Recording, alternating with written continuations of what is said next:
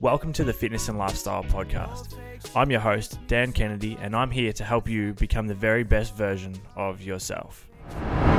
Hey guys, welcome back to this week's episode of the Fitness and Lifestyle Podcast. A big thank you for joining me on today's show. I hope you're doing extremely well and that you get a lot of value out of today's show. It was a Q&A. So last week I posted up on my Instagram story, which I've done a few times on the show, just to reach out and see what you guys would like to hear about, what you'd like to know in regards to training, nutrition, motivation, whatever it may be, supplementation.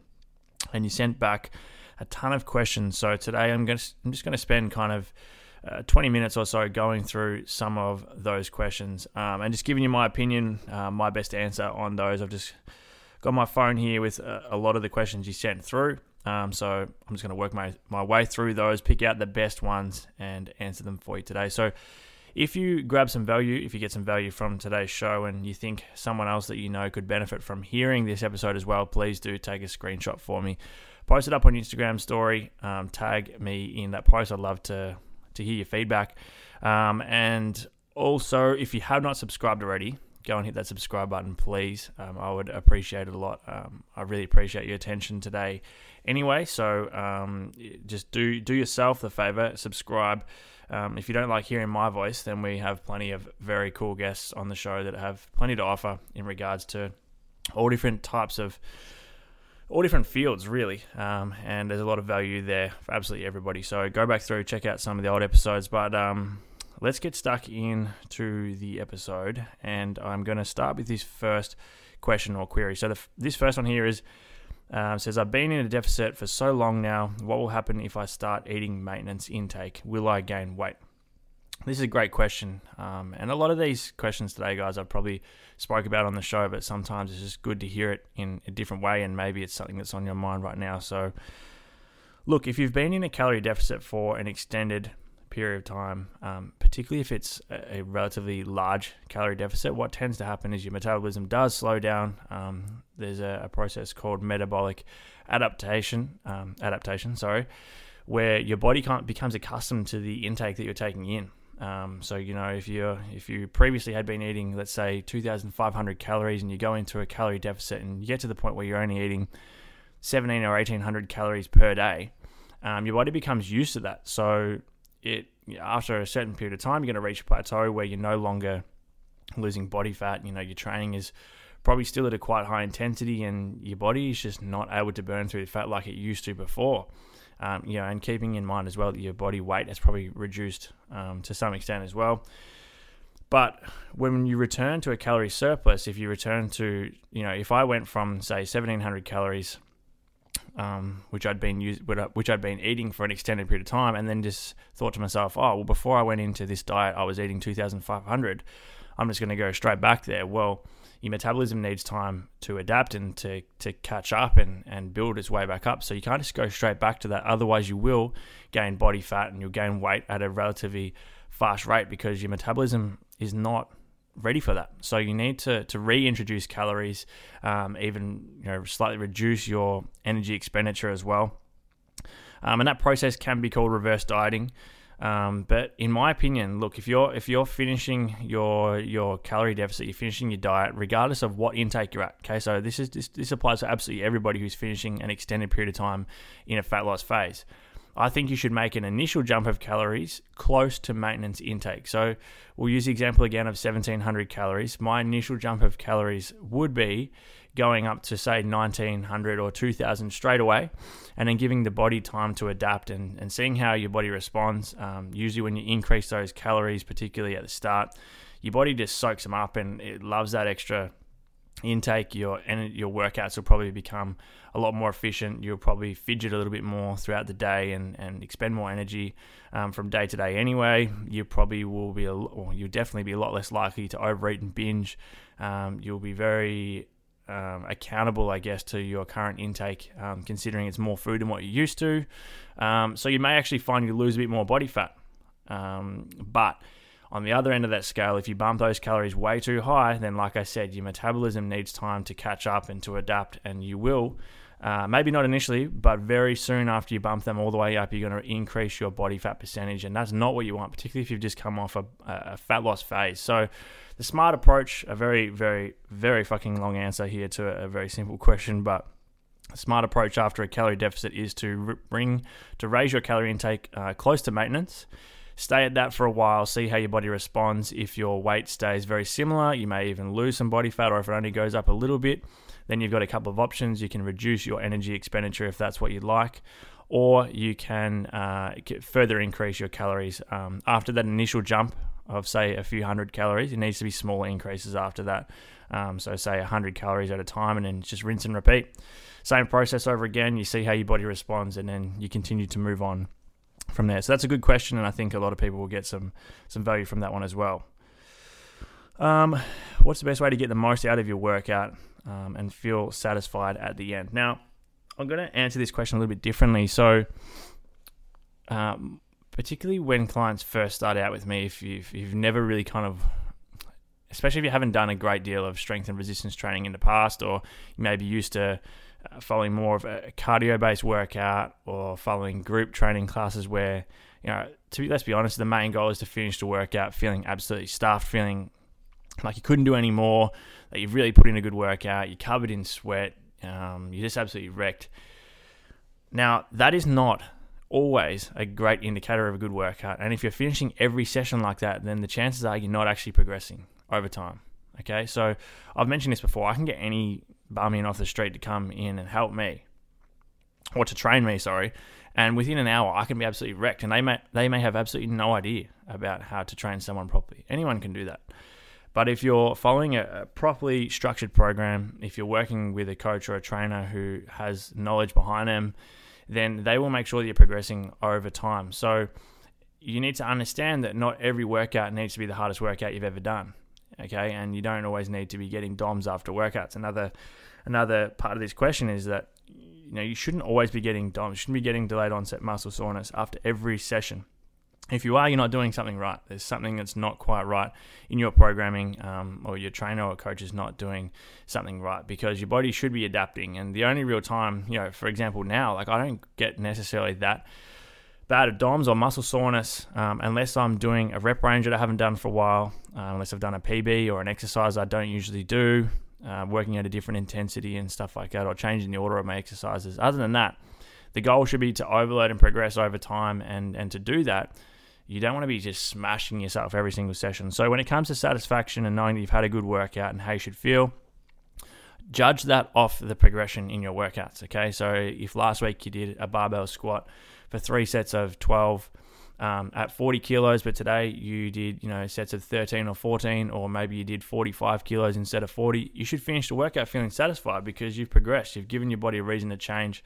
You've upgraded from what you did last week, and that should be satisfying for you. So yes, there still is a time and place to finish your workout feeling absolutely wrecked, and I know it's a great feeling. I personally love that feeling.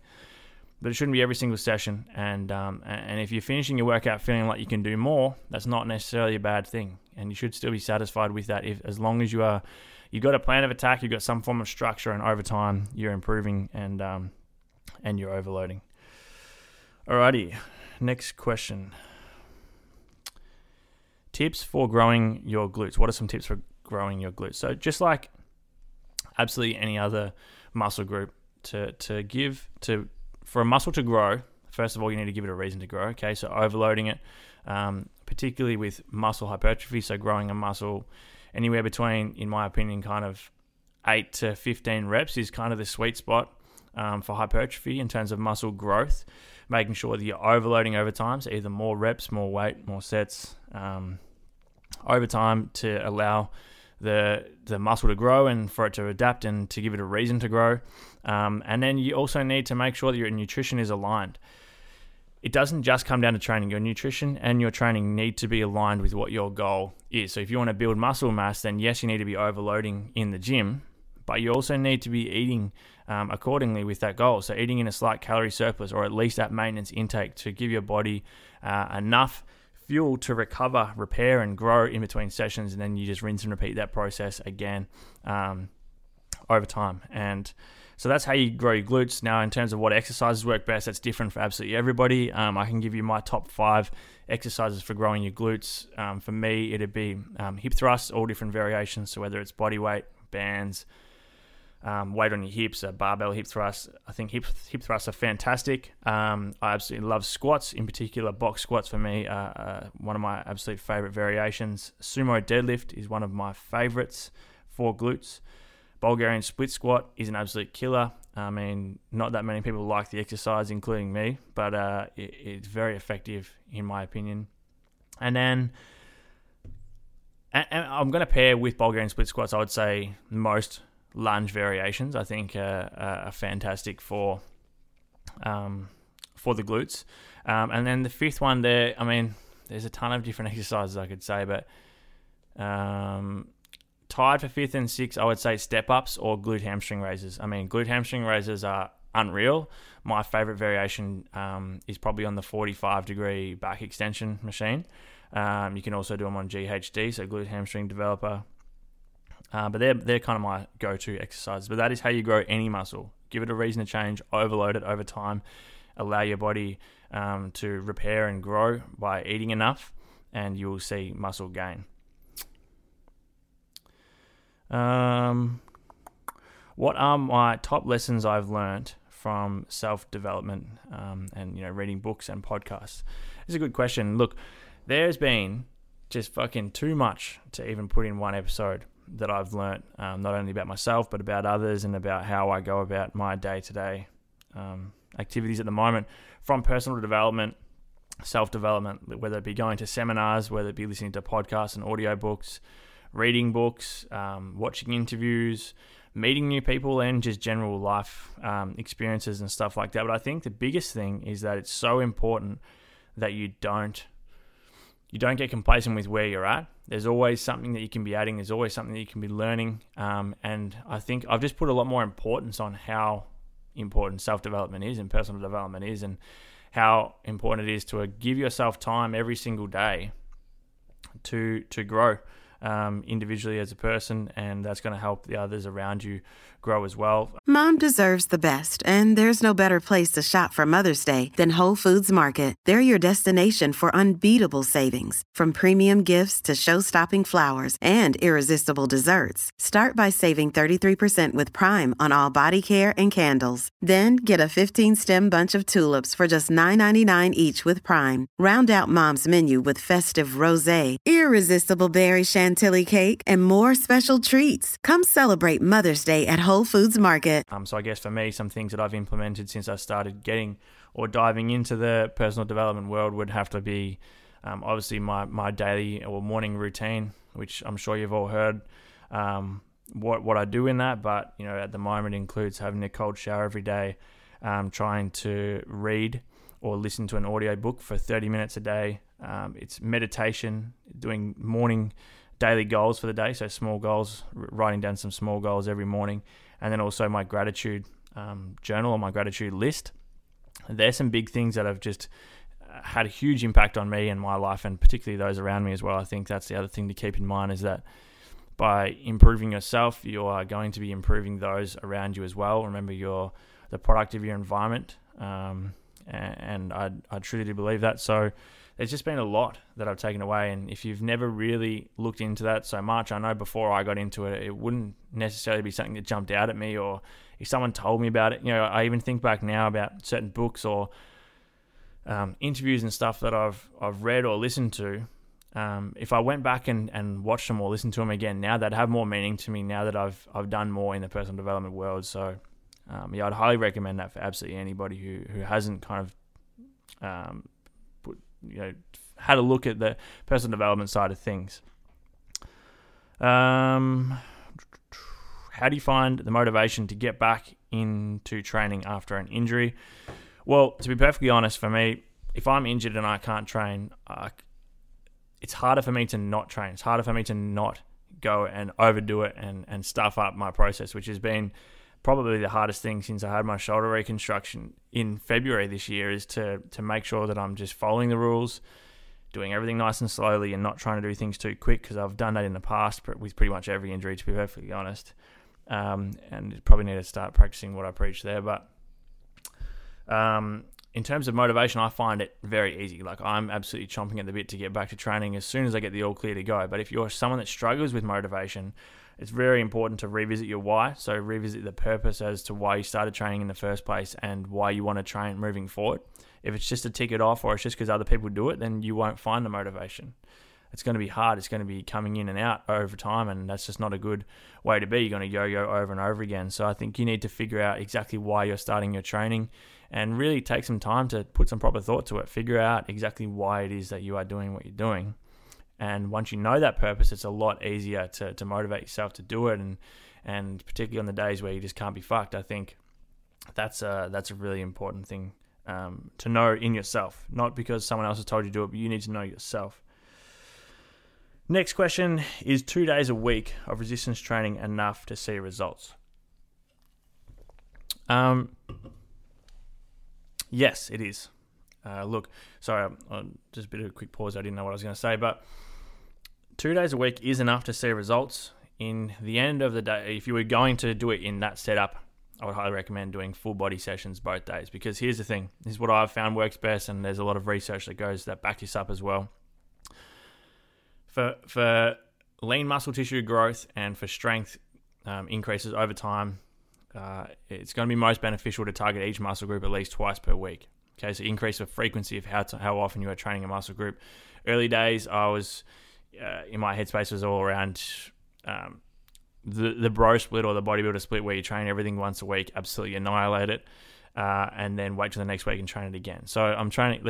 For example, someone that's following that training split would be doing, say, chest on a Monday, International Chest Day for everybody out there listening, and they would do, an hour of just straight chest. And for me, like, thinking about that now, I find that very boring. I don't really find that interesting at all. But I used to do it, and a lot of people still do. So you do your hour of chest, and then you don't train it again for 7 days. I mean, there's no way you're doing enough in that session for your body to need a week to recover. Over the span of a year, if you never miss a week of training chest, you've trained chest 52 times. Now, if we train chest twice a week, okay, so you don't necessarily need to annihilate your chest every session, but if we split it up into 2 sessions, you're still going to be doing more anyway, over 2 sessions than what you would be in one. But your frequency is now 2 times per week. So over the span of a year, assuming you never miss a session, you've now trained chest 104 times compared to 52. And this goes for every muscle group, obviously. I don't think it's that hard to understand which one of those scenarios is going to work out better for you. So 2 times a week, you can see results, and you will see results. In my opinion, like I would usually recommend people with strength training to try and get 3 resistance sessions done a week. If you were going to do it that way, how I usually split it up would be an upper body, a lower body, and a full body session. So again, you're training everything twice over the span of a week, and you're just giving your body more of a reason to change and providing a little bit more stimulus. But yes, twice a week will work. What are some of the best home exercises for muscle gain? Now, I know we've spoken about this a couple of times already, but in terms of exercises at home, look, any exercise. I know that's a shit answer, but any exercise at all is going to work at home for muscle gain if you are able to overload it. It feels like I'm just kind of saying the same thing over and over again, because to an extent I kind of am. So over time, you need to be giving your body a reason to change, otherwise it won't. Okay, so push-ups at home. You can grow your chest, your triceps, and your shoulders from doing push-ups. Whether that's more reps, whether that's more sets, whether you put some weight on your back to make it a little bit harder, whether you change the angle, so putting your feet up on something and changing the angle, making it more difficult to overload. You're going to build muscle if you are eating accordingly as well, like I said before, eating in a slight calorie surplus. So there's a ton of different exercises I would recommend. At home it's hard. You got to get creative, and that's what a lot of people are struggling with if you don't have access to equipment or a gym at the moment. But try and stick to some of the bigger exercises first, as always. So compound lifts, multi-joint or multi-muscle groups at the same time. You're going to be able to do more, and then focus on your isolation. So the icing on the cake, the accessory movements towards the end of the session. But you just got to find ways to overload it. I'm not going to lie, it's fucking way harder to do it at home with minimal equipment or no equipment at all, but it can be done. Next question. I've got a few more here, then we'll wrap it up. What is the best way to estimate calories when eating out? It's a fantastic question. So for everybody listening, if you are serious about seeing results, I would highly recommend tracking your calorie intake at least roughly for a period of time at least, to get your head around it and become a lot more familiar with how much you're eating, because that's what is important, not so much what you're eating. But when eating out, here was my approach. And here is my approach still now. So if I know I'm going out for dinner tonight, okay, so let's say my partner and I are going out for dinner. I know I'm going to have a steak, maybe some chips, and a glass of wine, right? Very simple. At the start of the day, I would open up my calorie tracking app. I usually use MyFitnessPal, so I would open it up. I'd go to the last meal of the day. I would add in a steak, so just a rough estimate. So let's say I'm going to have a Scotch fillet steak. Type in raw Scotch fillet steak, choose what weight I'm going to be having, add that in. I then add in some oil, because every restaurant uses fucking oil to cook. Most of them do. So add in a bit of oil to account for some fats. I would just type in hot chips and just pick a generic option. So any option, as long as you are choosing one that is not just obviously fucking not right. So if you're typing in hot chips and then there's an option that comes up and says 5 calories, don't just pick that because it makes you feel good. It's just not the truth. So I always go for one that looks a little higher in calories than what it probably is. Add that in there. Add in my glass of wine. That's accounted for the day now. So those calories are already in there. So I know I can get to dinner and not have any stress at all, as long as I work the rest of the day around that. So then for the rest of the day, I'm trying to reach my calorie target with whatever calories are left over after I add those in. But in terms of choosing or estimating calories when you're eating out, if it's a very simple meal, it's very straightforward, and you can just put in the single ingredients. I mean, that's pretty easy. It takes a few seconds. Like, don't be fucking lazy. Don't say that it's too hard. Just put in the single ingredients and then add it in, an estimate. Or if it's something like pizza or a burger or whatever, most of the time, to be honest, just type in generic option, choose one that I think looks about right, and then stay consistent. So I always use that same option again, so that at least you know over time you're going to be using the same one. That is my opinion when it comes to estimating calories when you're eating out. What's my biggest tip for up-and-coming coaches? I mean, assuming this is for obviously fitness, health and fitness coaches or trainers, whatever. There's a lot. There's a fucking heaps of different tips. I've done a full episode on how to become successful in the industry and be a successful personal trainer. So feel free to go back and have a listen to that one. But my most simple tips, and these are very easy. Like I said, please do go and have a listen to the other show. You'll get a lot more out of it than this episode in terms of this question. But to become a good coach, you obviously need to have the knowledge there. So it's important to never stop learning and never get complacent with what your knowledge is at the moment. You need to be able to, that knowledge needs to be able to translate to real life. So you need to be able to apply that knowledge with your clients, with yourself, online, in person, whatever it is. You need to be able to actually apply that. The single most important thing is that you get your client results. Okay, so that's very important. You need to be able to communicate. You need to be able to network, and I think you need to be able, particularly if you're going online or even in person, in the end of the day, you need people to know about you. Otherwise, they're not going to come to you. So as well as getting your clients' results and having the knowledge and all that stuff, like you can have all the knowledge in the world, but if no one knows who you are or knows where you are, then you're not going to be busy. So you need to be able to understand how to market yourself. And in my opinion, that's giving away valuable content, like helping people for free as often as possible. And for me, I think that's just like the best form of marketing. If you can get more and more people results, particularly for free, they're going to be a lot more likely to come and pay you for your services because you've earned it, you've earned their trust and built up enough trust within them that they're willing to give you money to do it as well. Alrighty, let's go through, what do we got? Let's do 2 more questions here. What's some advice for becoming a morning person? This can be tough. I mean, I still wouldn't, I get up most days I'm up at either 4:30 or 5 o'clock. But I still wouldn't say that I'm a morning person. I've gotten a lot more used to it and I can now tolerate it, but I wouldn't necessarily say I'm a morning person. But the first fucking thing, set an alarm. And I know you're thinking that's a dumb thing to say, but it's pretty straightforward. Set an alarm, get yourself up and get in the routine, get in the habit of waking up at the same time. Set yourself up with a morning routine. And when that alarm goes off, get up. So don't lay in bed for half an hour because it gets a lot harder to get out of bed. As soon as your alarm goes off, get up and have something that you're going to do. Have a morning routine, whether it doesn't have to be have a cold shower. That's what I do, and I'll tell you that wakes you up for sure. But it could just be have a normal shower. It could be go and do your goals in gratitude. It could be have a coffee. Have some form of routine that you do as soon as you get up that gets your mind working. And I don't mean going and reading your emails and social media. That's probably the worst thing you can do, to be honest. Get up and have something that's going to make you feel productive and get the blood flowing, get your mind working. And I think that's just having that structure and routine and consistency over time is going to help you become a lot better at doing that. So I don't know if that even helps one single bit, but that's what I would say. All right, one more question.